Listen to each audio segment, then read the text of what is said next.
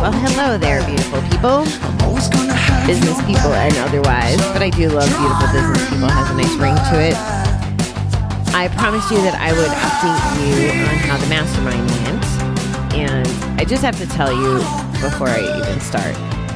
I think I mentioned that I started taking Grant Cardone's class and that whole 10x thinking, like going after things 10 times as hard as maybe the normal person or the normal standard. And it's a little challenging to be doing 2 podcasts every single day, even though this one isn't published quite yet, but I'm going after it. And a big part of it is, in addition to getting to hopefully help you, serve you, and myself as well. That's the other thing is I'm going to tell you about my mastermind, but it's also going to be like my reflection and my download of what I need to do better. And I could go back and listen to this as well to figure out where I need to be, etc. So I had the first mistake I made was the pricing.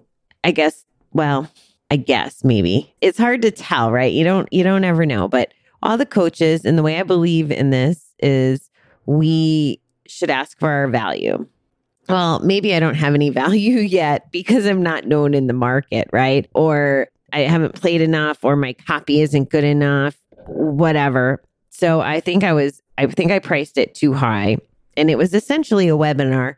There's a school of thought. My social media guys telling me like, Bobby, you should have done this for free. And then, convert people once they came and seen what our offer was.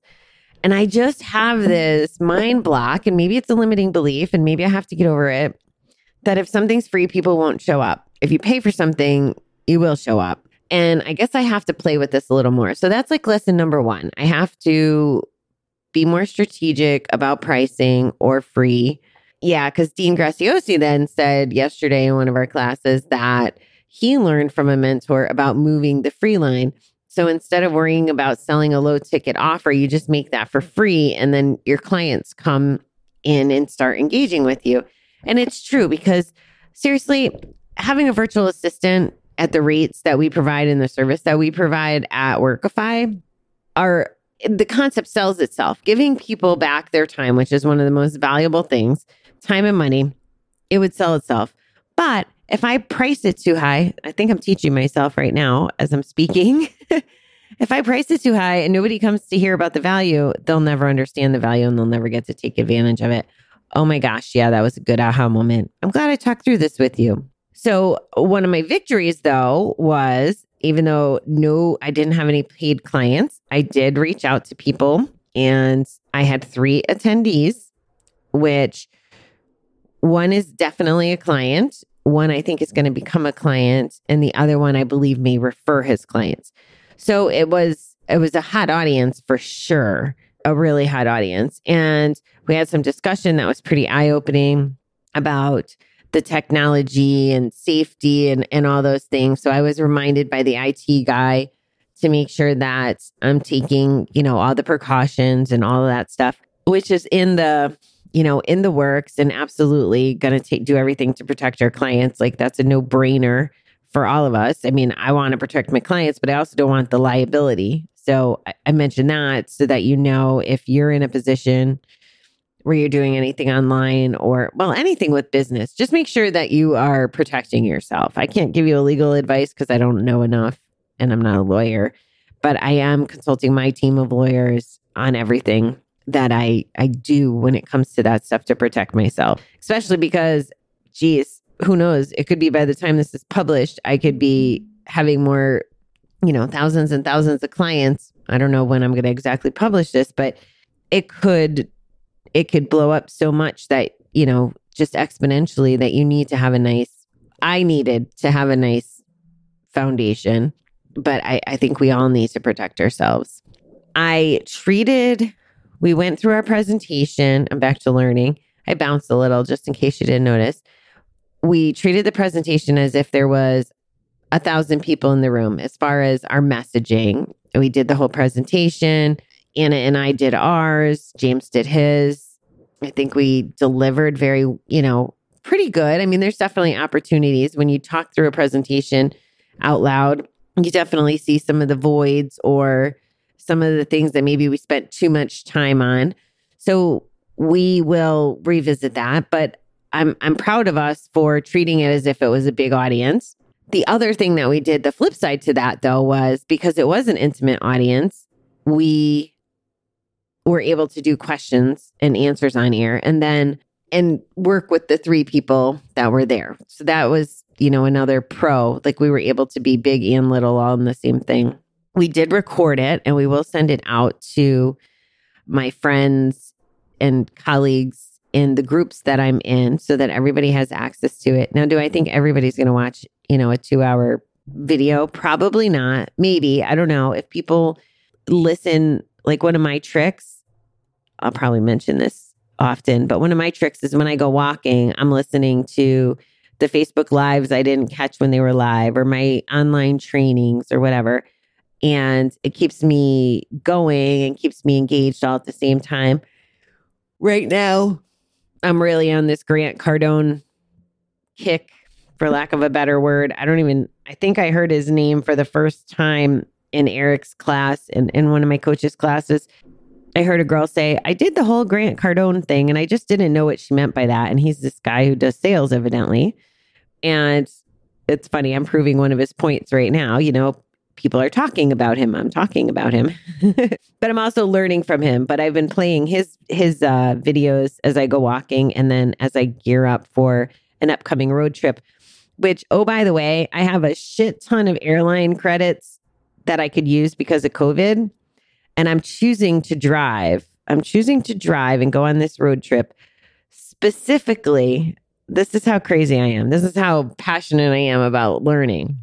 I am going to go on this road trip and I'm going to drive from here to Tennessee to visit one of my friends who actually, I didn't think about this until after I set it up. He may be interested in hiring us at Workify too down the road. I don't know. It's an option that may make him look even better in his company. But that's not why I'm going to see him. I'm going to see him because it's been like 4 or 5 years and I'm excited to go see him. Then I'm going to drive. Well, first it starts in Connecticut, of course, with my family. But then I'm going to drive to Kansas City and visit some friends. And there's a memorial and stuff. And then I'm going to go to Denver and see my family. Like a lot of my trips that were canceled. And the reason I'm doing it all in the car is so that I can catch up on all my audio stuff. I have probably 30 audiobooks in the queue and Audible.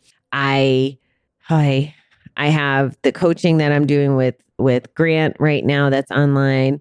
It says I'm 8% done on the first lesson or chapter, I don't know, whatever, the first one that I'm doing. And I've already consumed maybe 3 or 4 hours of content. So I have a long way to go. And there's like 10 other things I need to accomplish. So I'm looking forward to the road trip just for that reason. Now, one might say, oh, you're going to goof off. Yeah, I'm going to go goof off and I'm going to have fun. And self-care is a big part of who I am and what I believe in, especially as a recovery entrepreneur. And I can't ever risk my recovery, right? So if I take care of myself and I stay stimulated by learning and I do things that I enjoy, like driving and visiting and golfing and doing all the things I'm going to do on this, like, it's kind of like my transitional road trip, actually, because I'm going to do it the week after I leave my day job, which is, coming up. I literally only have a week left, which is yay. So anyway, so that's just thoughts on how to maximize your time, guys. What else did I learn? So the other thing that I would suggest if you ever are doing, mastermind or teaching or collaborating with people, I guess this can be applied to different things, put my business hat back on, is doing a recap right afterwards. So the 3 of us stayed on the call and we talked about our strengths and our weaknesses immediately following. And it was good because the other brilliant thing that I love, and I was kind of afraid of being an entrepreneur for this reason, was I like collaboration, especially now where I'm secure enough in my career and my mindset to know that it's not a threat. People's ideas are not a threat. And my team wants us all to succeed. So why would they say bad things or, not, throw out bad ideas intentionally? It just wouldn't make sense. And I'm going to digress really quickly, and then I will be going, I wanted to just give you a couple quick highs and lows of my mastermind. So overall, I think it was a success. It was the biggest success because I did it. That was one of the biggest pieces, right? I went through with it and now I have a starting ground. I could talk about it and try to perfect it forever. And a lot of the big guys talk about this. You can learn yourself to death or practice something or try to make it perfect and then never go through with it because it's never perfect. It's never going to be perfect. And it's going to be different every time. So that is another piece of my learning. But another thing came up last night, and I've been pushing one of my team members to give some of her responsibilities away. And she takes her stuff so seriously and she wants to be involved in everything. Well, we're never going to be able to grow if she hangs on to everything because she only has so much capacity as one person. Even if she works 60 or 80 hours, she still only has one capacity. And I also don't believe that if you work 60 or 80 hours, I don't believe that you're going to be able to perform. Let's work a good 40 and take care of ourselves the rest of the time. So when we're engaged for that 40, we're doing the maximum output. So I've been pushing her to, relinquish some responsibility. I could see the hesitation. So last night she asked me if she can use one of my people to work with a certain client. And I said, yes. And I was like, that's good. That way she gets some exposure and can work with some of these dedicated clients. And you can tell she's like, yeah, I got to stop micromanaging. And I said to her, I said, well, do you think I'm a micromanager? She's like, no, you give direction. And I don't know how she said it, but she's like, you give direction and expectations, however she said it. And I said, okay. I said, do you think if I was she's my partner in Workify. I said, do you think if I was a micromanager that Workify would exist? And she's like, no. And she tried to throw the ball back in the court to me and said that I'm a visionary and I see the steps ahead. That's why Workify exists. And yes, I think we complement each other because I'm always looking in the future and she's looking at today and she's doing all the actionable things and I'm keeping us moving and challenging us. So it's two different animals. However, if I micromanaged her and told her everything was my way, and I didn't listen to her and I questioned everything, she would have not been, I don't think she would have been comfortable enough to tell me about her vision. And that's how Workify was born, was she asked me because she trusted me and she respected my style of communication with her. She says, do you want to hear about my dream? Well, yeah, of course I want to hear about your dream. And her dream was to help more folks in the Philippines get work from home jobs. And she showed me how talented this pool of workforce is. And because of the cost of living differences, it's really beneficial to person in the US or the UK or Australia or wherever to tap into this workforce because it gives them more time. That, the people the entrepreneurs, the businesses that need the support to do what they need to do. And I'll tell you, they're talented, right? Like they're smarter than me. But if I was dictating to them, oh, well, you have to make this on PowerPoint because I only know Microsoft Office in my limited view, then I would have never learned about Canva or Keynote or different softwares, all these different things that they've presented to me. I didn't even know these technologies existed. Now, I might have eventually stumbled upon them or researched them. But again, they're saving me all this time because they're so smart. But none of that would have happened if I was dictating to her how I wanted things instead of empowering them. So since I'm in a teaching mode today, I want to make sure that it's really crucial that you listen and that you empower and you don't take away the freedoms or create an environment where people are afraid to share or try. That's what happened in my day job. It wasn't that I was scared to try. It's just that I got so defeated because nobody was listening that, yeah, maybe I had ideas that were risky and it was against the status quo.